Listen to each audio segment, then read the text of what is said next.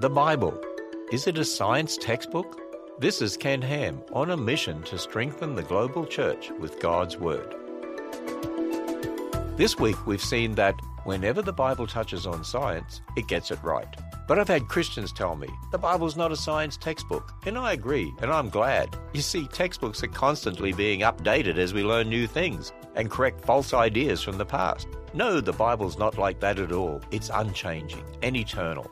But yes, the Bible is primarily concerned with God's plan of redemption, showing us our sin nature and pointing to the Saviour. But it's filled with history, the truth about our origins, and yes, some science. Since the Bible is God's Word, no matter what it speaks on, we know it's the truth.